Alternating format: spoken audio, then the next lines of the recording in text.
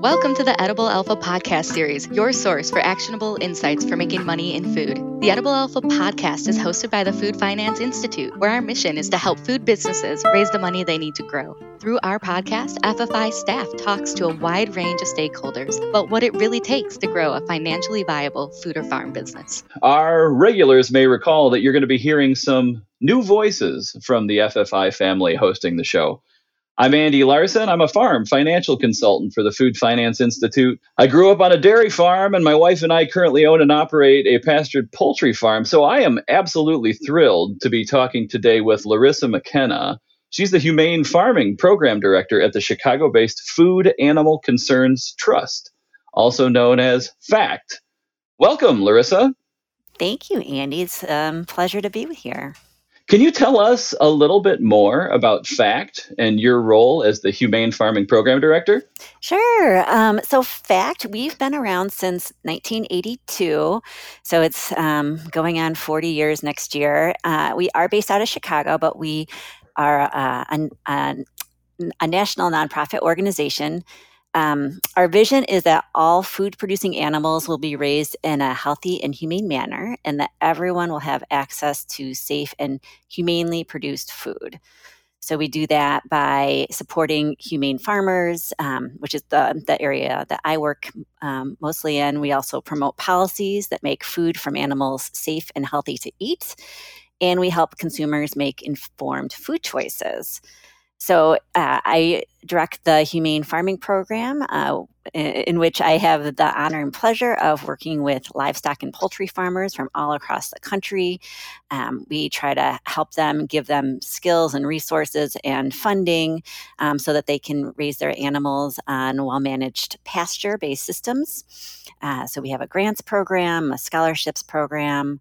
We do mentorship, webinars, and also we have a new financial training program that we're teaming up with FFI to offer this year. Wonderful. I'm curious, what brought you to FACT in the first place? Has humane livestock production always been a passion of yours, Larissa? Well, kind of it's a great story. I came to FACT back in 2005. In fact, I was working kind of on very related projects since 2004. After graduate school, I studied ag policy and nutrition. So kind of the macro level of nutrition, how food is raised and how that can really impact human health.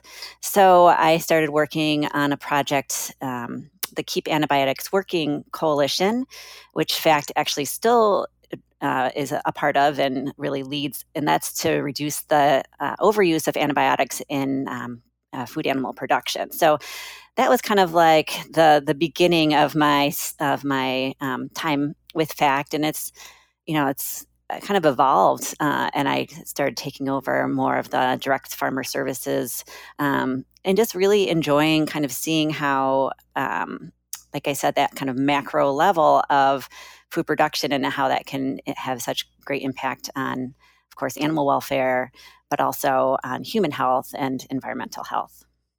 Excellent. Well, so you've mentioned the term humane a couple of times, and I'm a firm believer that terminology is pretty important. And for FACT, humane farming is not a vague concept. It's kind of a well-defined set of production principles. Can you give us a little bit of an introduction to those principles? Sure, absolutely. So yeah, we do have what we call humane principles. We aren't a certifying agency. There are several animal welfare certification organizations. So we don't actually go on farms and certify folks. I just want to be clear about that. But we do work with farmers so that they do kind of are able to take steps towards more humane husbandry. So we'd say at minimum, farm animals deserve adequate space, access to the outdoors, clean water and air, the opportunity to express their natural behaviors, and then have a natural, healthful diet. And it does seem like kind of a vague or loosely defined term, but we do have beliefs and principles about what humane farming For example, we want the animals to stay as healthy as possible, so that antibiotics are only used or only needed for when they are sick or if there is disease present. Um, and I'd say that what we've really been trying to do is help farmers um, raise their animals on pasture, and not just on pasture, but in these well managed systems. So there's rotational grazing. The animals are able to move around to new, fresh areas. That there's protection from the elements and from predators. So, and each species, of course, each type of animal is different and requires different uh, amounts of space, different feed, different kind of infrastructure.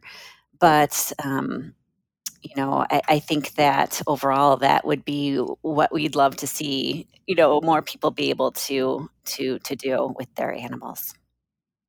So, Larissa, it's interesting to me that certain production practices on the list of things that should be included in humane farming or should not be included in humane farming, they were put into practice at least partially for animal welfare purposes. Like, for example, I'm thinking about beak trimming of day old chicks or dehorning of calves.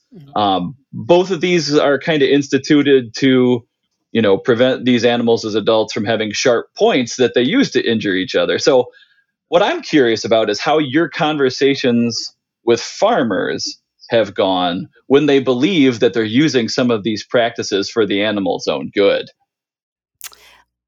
Well, I think what it comes down to is those kind of mutilations, if you will, or physical alterations aren't as necessary when animals have as much, have enough space, and when they're Mm. not packed together, when they can move around freely. There's not aggression from other animals, and I think that's part of the real deal with humane management practices is giving animals that ability to keep their bodies intact as much as possible and be able to live without fear of other animals. And so, um, yeah, I mean, I think that you know if you were looking at some of the standards from the well-known animal welfare certifications, they take those into account and really either prohibit or discourage beak trimming and dehorning and such for that reason. Interesting. I think that there's some things that work really naturally with a lot of people's production systems, and others that are a little bit a harder hump to get over. Have you noticed any particular practices that have been particularly difficult to work towards getting eliminated from humane farms?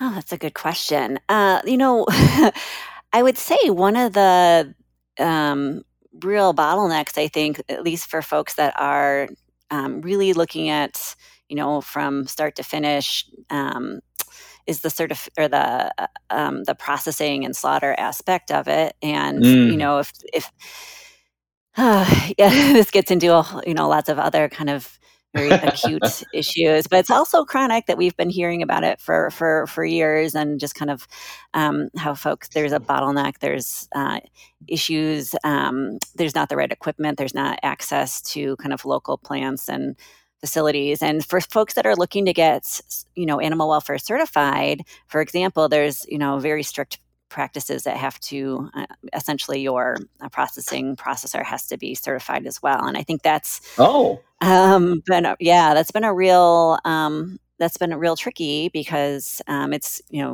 farmers can only have so much that they can do off of their farm. It's like they can raise their animals up to a certain point the last day and do everything right, and then not be able to essentially get certified because there's not a certified processor in the area, or they don't have the right sending equipment or something like that, based on cost and kind of those type of resource issues. So that's something we've been hearing, even before COVID. I mean, obviously there's a lot of issues that have become really public and well known as of COVID when it comes to processing. But I'd say that's one thing that I've heard a lot from folks.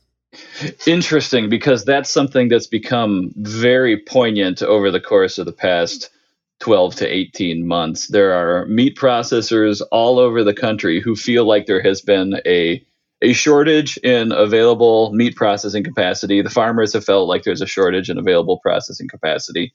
And now, with the onset of the COVID lockdown, it seemed like there was this reawakening of awareness from the consumer standpoint about, like, oh yeah, I could fill a freezer with a quarter beef or a half a hog from my local locker plant.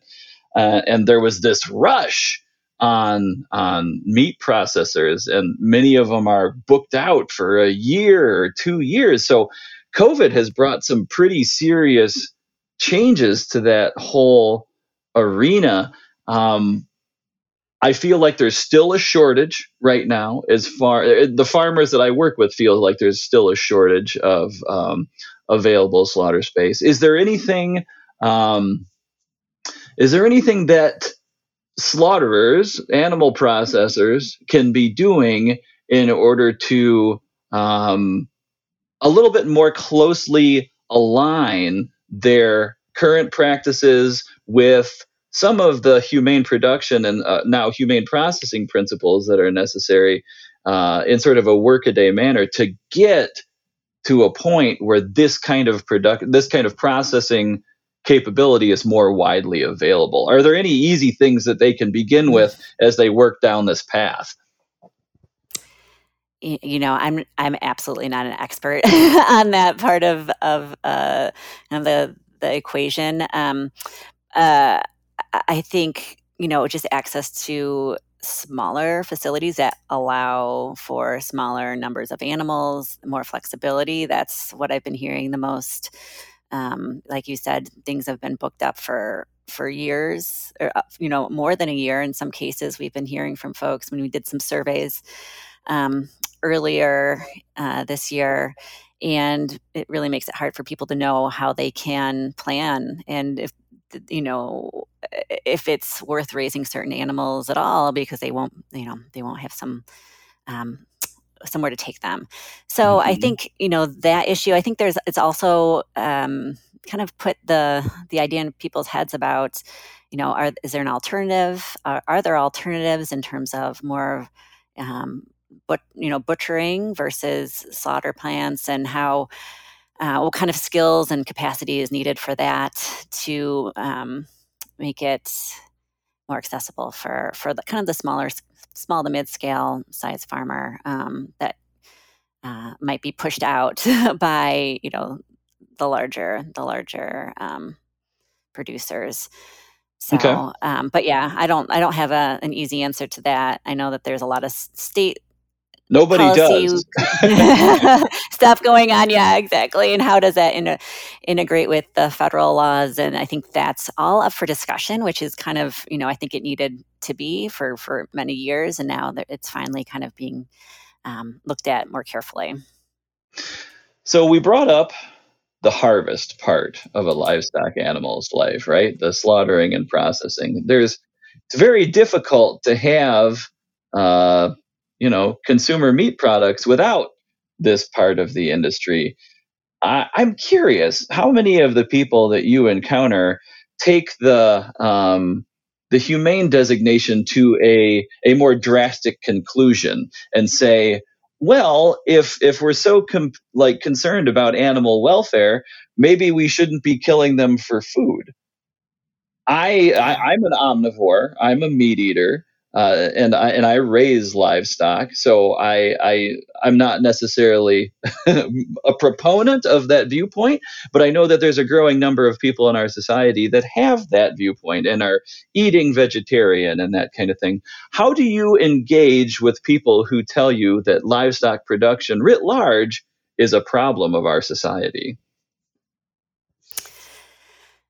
Yeah, I mean, it is an ongoing conversation. I mean, I work, primarily with with livestock and poultry farmers. So I have that perspective, but I know that we do have a lot of consumers in our network and a lot of eaters, right? And people are wanting to find the best options for themselves and their families. And I don't think that there's a total easy answer to it. But that conversation about, you know, uh, the knowledge that not everyone is going to give up animal products, whether it's, even if you're a vegetarian or a vegan, I should say, and you're not going to eat dairy or eggs versus being a vegetarian, which usually means you wouldn't have meat or poultry. Um, I think that we're kind of in a way on the same side in that we want animals to be raised well. And that the reality is, I don't think that our society will, for many reasons, nutrition, tradition, taste, will ever, give up animals in their entirety, nor should they, maybe because of there's a lot of information coming out also about kind of the beneficial environmental impacts if animals are produced kind of in a more natural, Ah, nature traditional nature always system. farms with Yes. livestock. I like that quote. Have you heard that before? Nature always I farms with have. livestock. Yeah. Yeah. In fact, yeah, I had recently watched the documentary Sacred Cow. I don't know if you've seen that, but it does kind of look at these issues and kind of shows how, for thousands of years, that we did have ruminant animals on our on our land, roaming and trotting and grazing, and how good that was for the soil. So I think it's I don't think we're out to convince anyone one way or the other, but I don't think that we're absolutely on different sides either. But it is can be a fraught kind of conversation because there's a lot of emotion and a lot of passion and that comes up. Absolutely. Absolutely. I'm actually curious. So, given that emotion and that passion, how widespread is it? What proportion of the consumers that you encounter are, well, and maybe not consumers you encounter, because that's probably going to Yeah. be a specific sample, but consumers at large, what proportion of them are actually interested in animal production and animal welfare and the claims that are on the livestock products they eat? Is this growing? hmm Yeah, to the best of my knowledge, it is. I wish I had some stats up for you. I know that Consumer Reports has done some surveying that really shows that that folks are interested in how animals are raised. They are basing their purchasing decisions on this, um, and they want to be informed. And figuring out how the best way to do that and making sure it's meaningful is, of course, that's the trick. Absolutely. Absolutely. And in my mind, sort of legitimate concerns about animal production practice. It sort of presupposes some familiarity with livestock production, modern livestock production. That's the type of consumer that's going to be the most conscientious and is going to have the most awareness and education around what's going on in livestock farming right now. So, how can consumers make themselves, I guess, more aware and more educated about the ways that their livestock products are being produced? Well, that's a great question. I mean, I think there's the kind of one-on-one. You can actually talk to farmers at the farmers market, or there are some guides that will give you local folks that might be within 50 miles that you can visit, and seeing it for yourself and talking with them is one way. Obviously, I think most people are going to come across products um, at the co-op or at the grocery store that they have to kind of make those judgments and those decisions without that kind of input. So, labels and terms and claims and words and pictures that you see on these packages um, are kind of what they have to go on. So, I mean, FACT does have some resources for consumers on our website about labels. And let me just look that up. Actually, it's foodanimalconcerns.org/food-labels. So some of the ones that you might see, including some of the certifications that we find really meaningful. I mean, there's some terminology out there that folks are going to see all over, including the term natural. I think that's probably the one that is on so many products, and what it really means has nothing to do with how food was actually raised. It's all about kind of like the post-production parts of, it doesn't contain artificial ingredients or color and such. So that, I mean, I think even just kind of getting that point across is a really important one. And I think that is one thing that FACT is going to be working more on in the next couple of years is trying to get these kind of resources and guides to consumers that are looking for them. Wonderful. You bring up a really important point, that sort of becoming that informed and conscientious consumer is becoming, I mean, it's hard, right? There's one of the main tools in the food marketer's toolkit is to make a claim on a label, and that's supposed to make your product stand out from the products next to it on the grocery store shelf. But the sheer number of claims can make the decision making pretty hard. You see people standing with their smartphone looking up stuff in the grocery store trying to figure out what it actually means. So I guess what I'm wondering, so it's wonderful that you have that resource out there as far as consumers being able to make themselves more thoroughly engaged with and aware of some of the third-party certifications that you might find on a label. And you guys, you mentioned that FACT is not a certifying agency, but I'm curious, are there specific claims or specific agencies that seem to have the most teeth right now, the ones that are most reliable as far as really having a meaningful claim as to how that livestock was produced? Yeah. So, and we do go over this on that page I referenced, but I think some of the ones that are out there that are specific for animal welfare, are animal welfare. Actually, I think that they've renamed it as Certified Animal Welfare Approved. Okay. And the organization behind that is called A Greener World. There's an organization called Certified Humane. That I actually see a lot on egg cartons. The Global Animal Partnership, or GAP, they have an animal welfare certified program that you often will see in Whole Foods Market. They have a kind of, Whole Foods is really looking to have all their animal products labeled, and this GAP certification has different steps. So it goes from 1 to 5+. So yes, at least it tells you a lot about kind of like minimally what happens. There's no crates or cages, no antibiotics, no hormones, and then it kind of goes up to, when you get to 5+, it's the animals are on a single farm for their entire lives, that sort of thing. So there's a whole continuum. Some of the lesser known ones, the American Grass Fed Association has some really good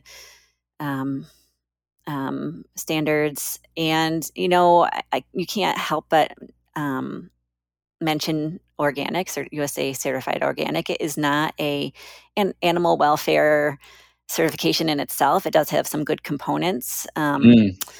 We do kind of recommend it with caveats, because I think there are some loopholes that need to be shored up, but It is something you can't ignore in terms of, at least there's something behind it.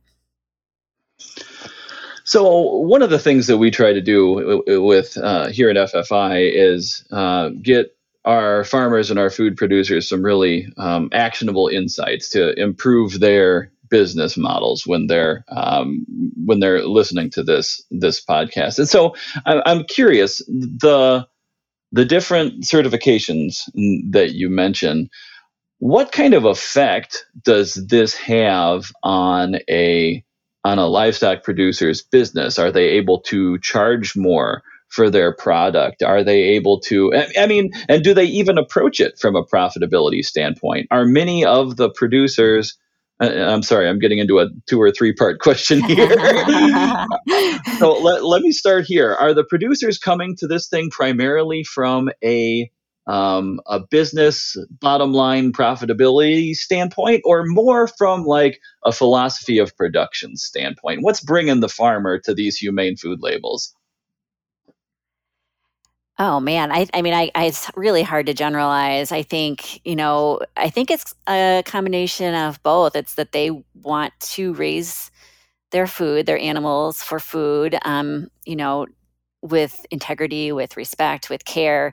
At the same time, they don't want to go out of business, right? They need to make money to be able to continue and provide for their communities and take, good care of their animals. So, it really is kind of like there's a lot of considerations, I think, when it comes to this type of production. And I did some interviews or some intake with a couple of certified producers for a presentation I made a little earlier this year, and I'm just kind of looking through that. Some of the benefits that they said was exposure to informed consumers. Mm.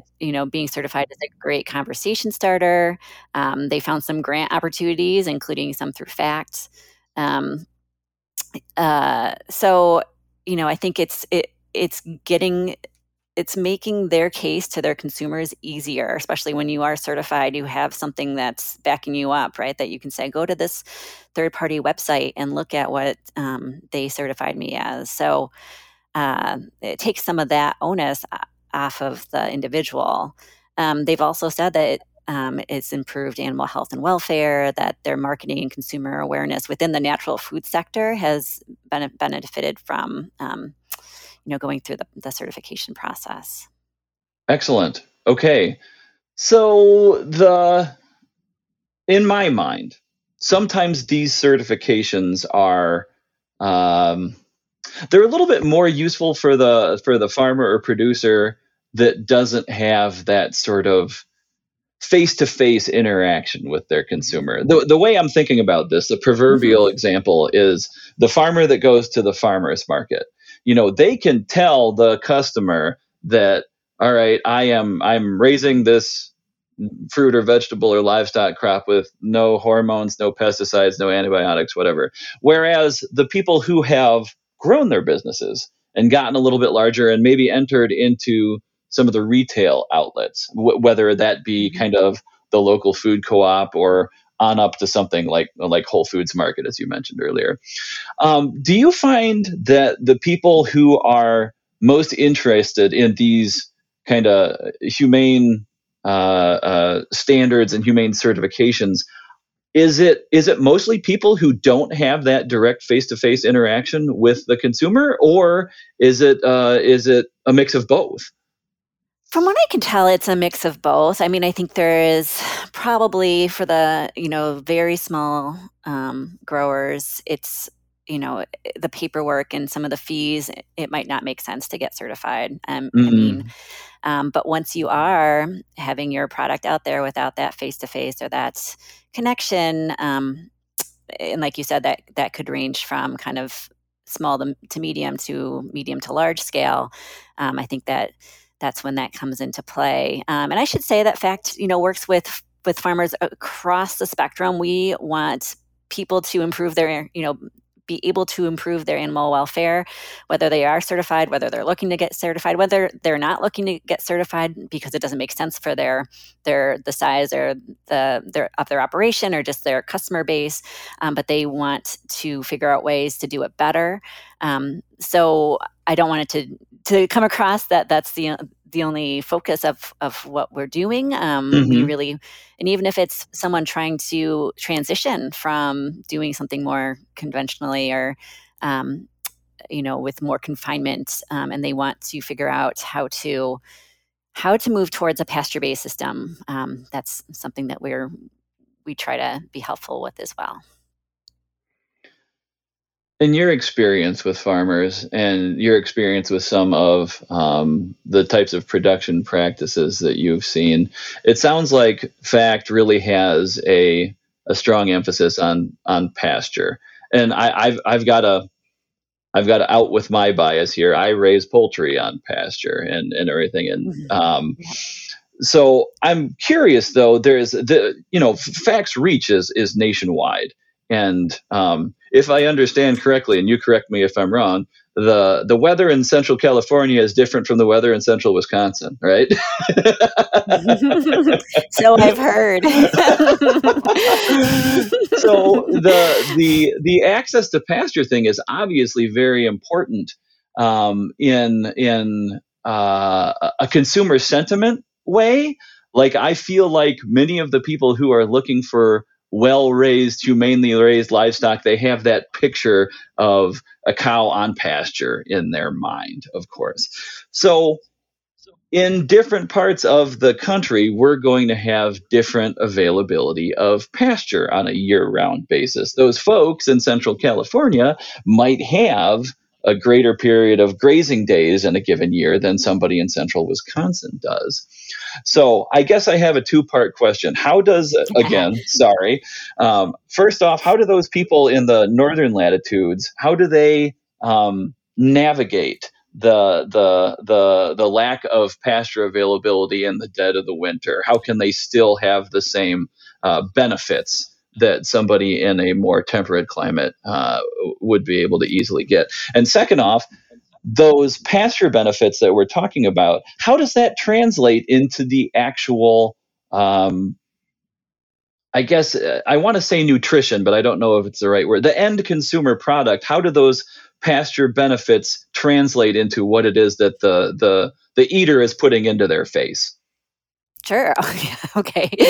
Well, let me just start by saying that, since we do have kind of a wide range of climates, of geography, of animals that folks are working with and raising, there is not a one answer. I think that we, as an organization, really trust the individual farmers to kind of know their area and their animals better than we do. So that kind of goes without saying, and it's people are very. I've found the producers that we work with so innovative, so creative, and very cost efficient as well. I think that's always on their mind. So in terms of kind of the northern climates, I mean, there's cows that stay outside all year, right? Cows and bison, and even some of the smaller ruminants. I think folks have figured out how to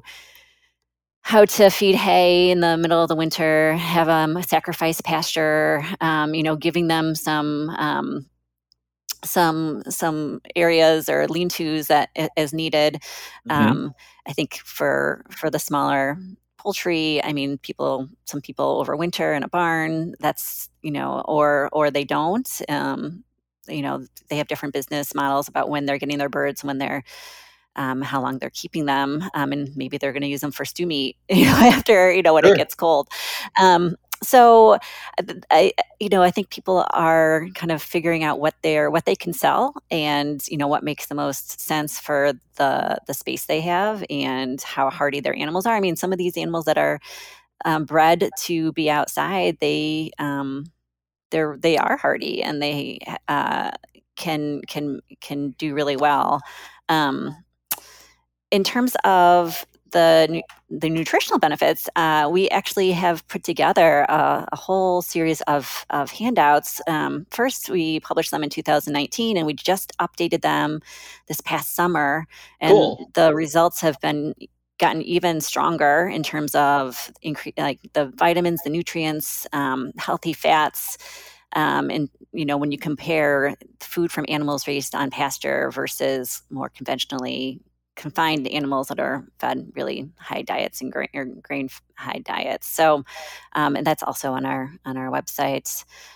So yeah, there's some real documentation of that. I think it's just there's more research just kind of coming out, and now it's becoming more of we'll have even more data to go on in the years to come about what it really means. Fantastic. That's great that you're producing these things and doing it with refereed information. That's a really wonderful resource and benefit to the consumer. I appreciate your guys' efforts on this front. I should say, I want to just give a little plug here in terms of those handouts. If farmers that are listening to this are interested, we do customize them in terms of if you'd like to insert some of your own photos in them and use them for your own purposes with your consumers. We have that available as well. Wonderful. So I'm interested again, trying to bring here at FFI. A lot of times we have to bring it back to the money, right? Because what we're trying to do is help farmers and food businesses grow and get access to capital. And so right now we're in a kind of a macroeconomic climate where the feed complex, the grain complex, is at pretty high prices, and I think some of the livestock farmers, they feel like they're struggling. The profit margins are slimmer than they would be if feed was less expensive, especially for those folks who are feeding a large proportion of the diet in concentrates, right? In grains. Yeah. Is there an economic or financial benefit to the farmers of starting to look into and take on some of these humane practices, these humane certifications, these different things that you can do to approach this audience? Can it improve your bottom line?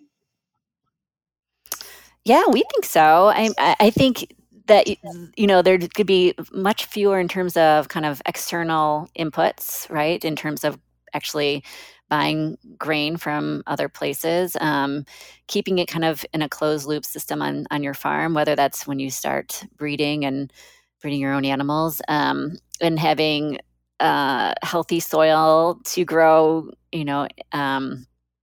grass and forage for if you're doing ruminant animals, kind of that's what we've been hearing from folks in terms of that. And they can also, I think, comes down to being able to kind of either have more value added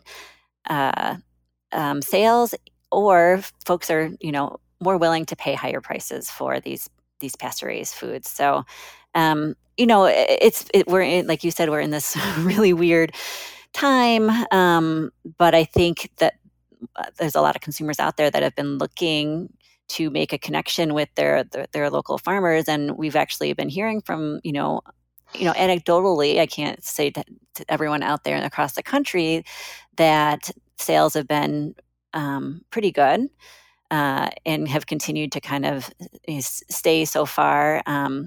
Maybe not the peak that they were in March or April 2020 when everything went haywire, but that really, what happened? They're really I'm able kidding. to kind of reach.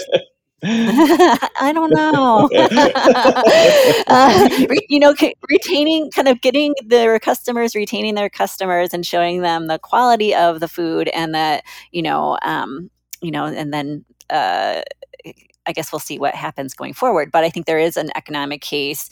That's not something that I have extensive expertise in talking about, but I do think it is part of the story, and that's something that I'm actually looking to kind of hopefully kind of compile all these kind of benefits about pasture-raised animal production, whether that's obviously the animal welfare that we looked really highly at, the nutritional, the environmental, the economic, the wildlife diversity, soil health, climate, everything, kind of understand all those really wonderful things that are happening going forward. And, and there's a lot of people working on them. So trying to figure out where that's all happening, I think is the trick. The example that comes to my mind, and perhaps this comes from, working in Wisconsin on a regular basis, is the conventional dairy versus the grass-based dairy. And a lot of the mechanism for determining your bottom line in that type of example is changing your outlook from a pounds of milk per cow standpoint to a profitability per cow standpoint. So in a grass-based dairy, maybe they're not, producing the same yield that a cow would, if, being fed a larger proportion of concentrates or whatever, but they're also not costing as much because they can walk outside and get a much larger proportion of their ration as opposed to being fed 100% of it. So I guess all that is to say, are there specific enterprises or sectors of the livestock industry that have an easier time transitioning into some of these humane practices and humane certifications than others? Are there some natural fits? Oh man, I think that's a hard one to kind of generalize about. I think depends on where you're starting from. If you've invested in a lot of infrastructure, you have huge houses for internal production of poultry. That would be hard to transition away from if you need, what I mean, if you've already invested in those. But I think poultry also take less space. So if it's a matter of space, then that would make it easier. I think that's where a lot of people start is with poultry, and and then add from there. I think with the larger animals, it's if, like you said, it might be that instead of raising number of head, you downsize a little bit and do it outside. You just rely on the amount of land you have available. I think that's one other way I've seen people kind of try to make that transition. But yeah, it's man, I don't know that there's one answer to that. People are really doing all different things out there. Oh, that's wonderful. I mean, that can be widely applied to a lot of different enterprises is a great thing. Yeah, and I think you're right. I think it does have to do a lot with the sort of the entrepreneurial mindset and the sort of rigidity that a person approaches a new production system or certification with. So yeah, definitely important. You mentioned a couple of times about the types of consumers that are, they might have a higher willingness to pay for an animal welfare certification on the label or something like that. How does a farmer find those people? Where are those consumers, Larissa? Can you talk about that a little bit? Oh my goodness. There's a lot to do with it's a hard question. It's like how do I find?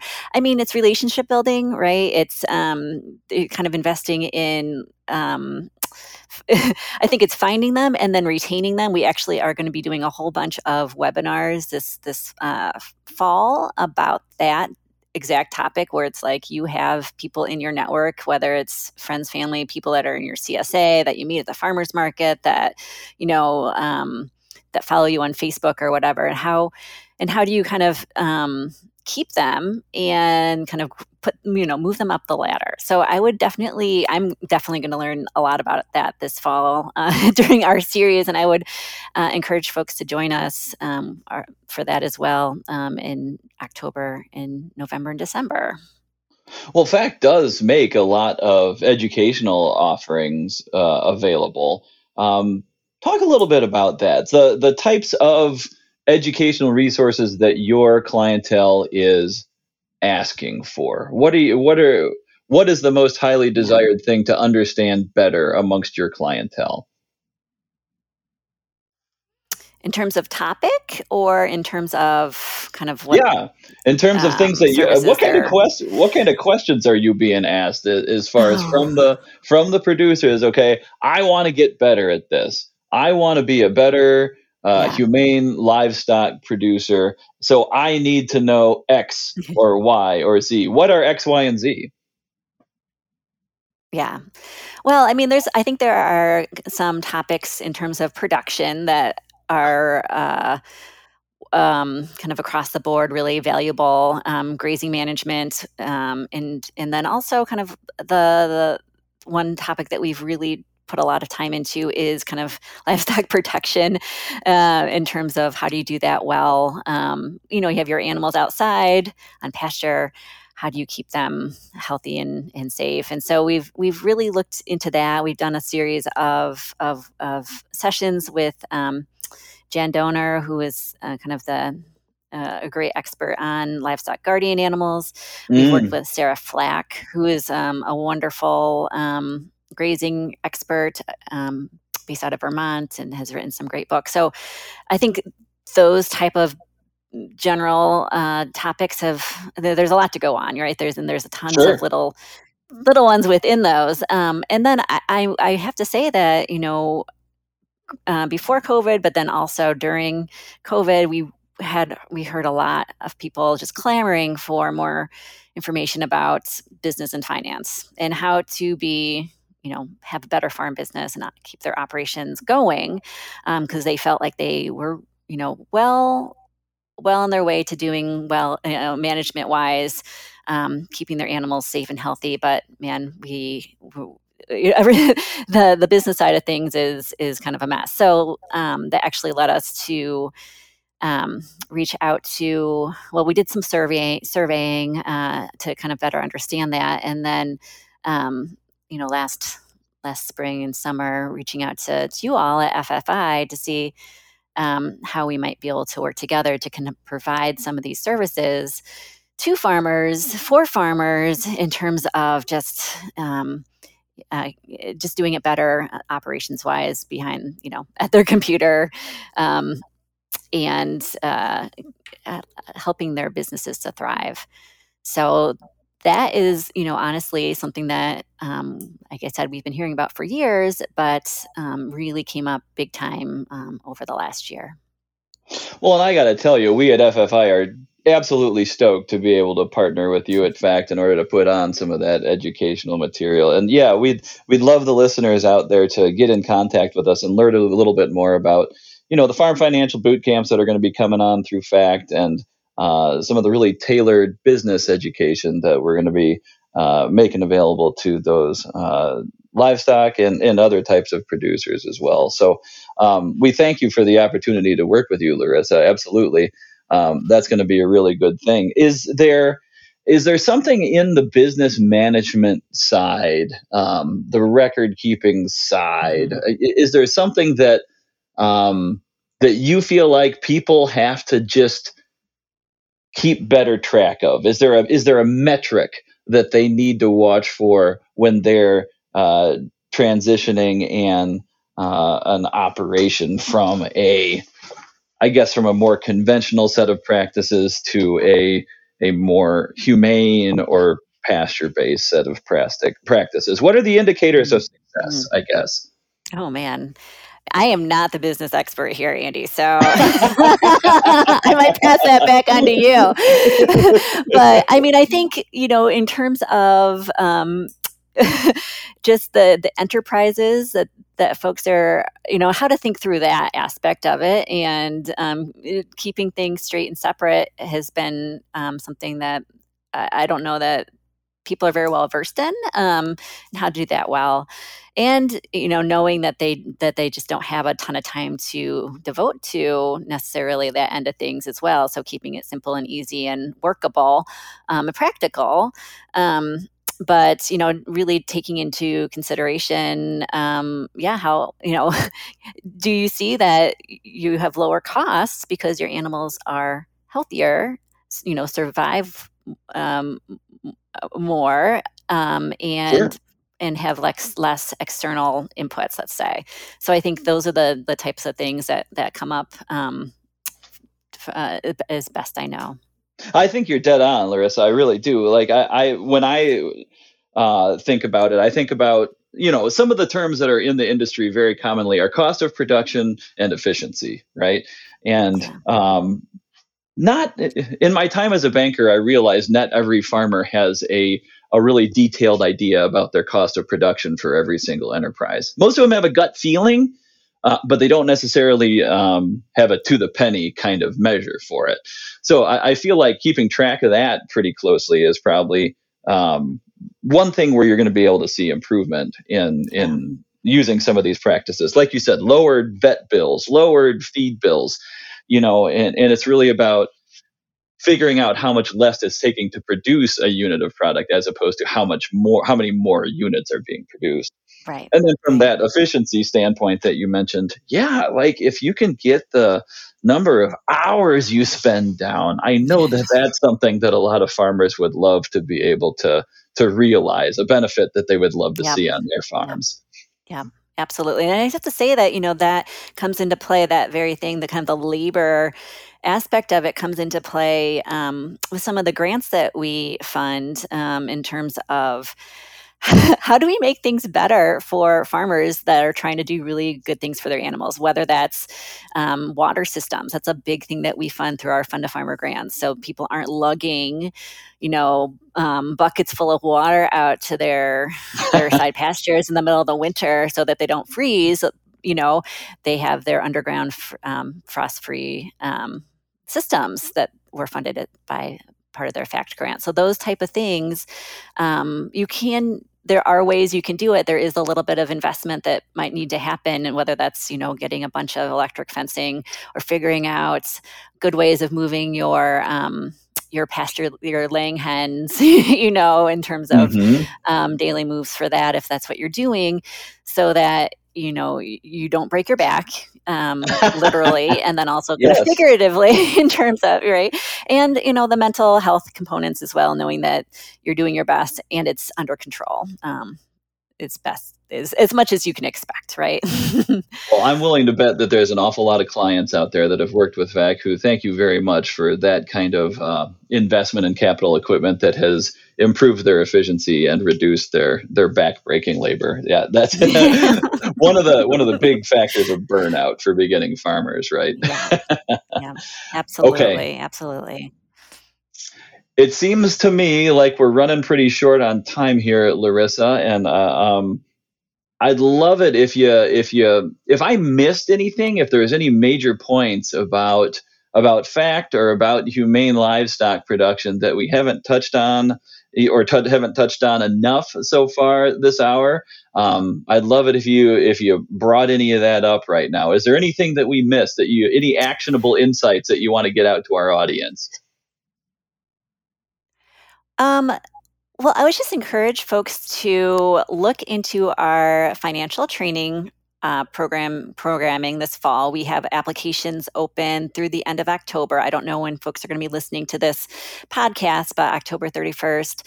And you can apply for participation in one of the FFI boot camps or a subscription to their online courses. We also have some webinars that are featuring Andy throughout the fall as well. And all this programming is free. It's been underwritten by FACT and some of our funders. So that's one thing to mention that's kind of very relevant.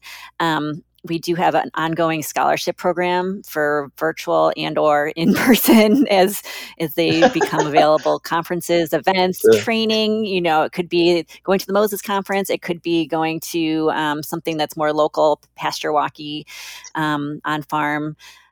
So that's something to consider. And then the question I probably get the most is, when are we going to be doing our next round of grants, Fund a Farmer grants?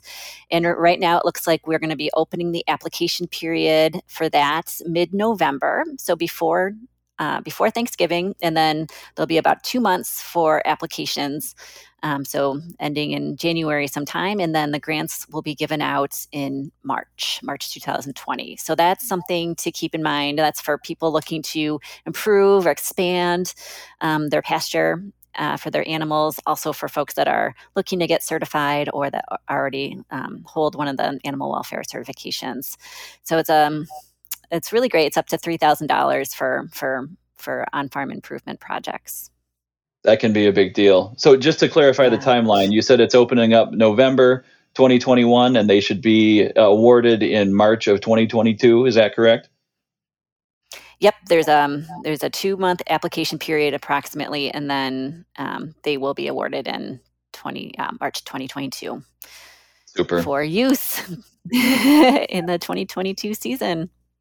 Very good.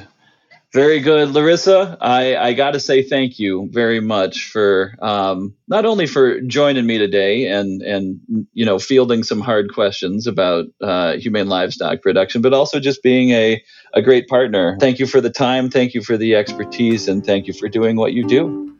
Thanks for listening. You can get more podcasts by subscribing on iTunes or your favorite podcast app. And you can learn more about Edible Alpha and the Food Finance Institute by visiting our website at ediblealpha.org.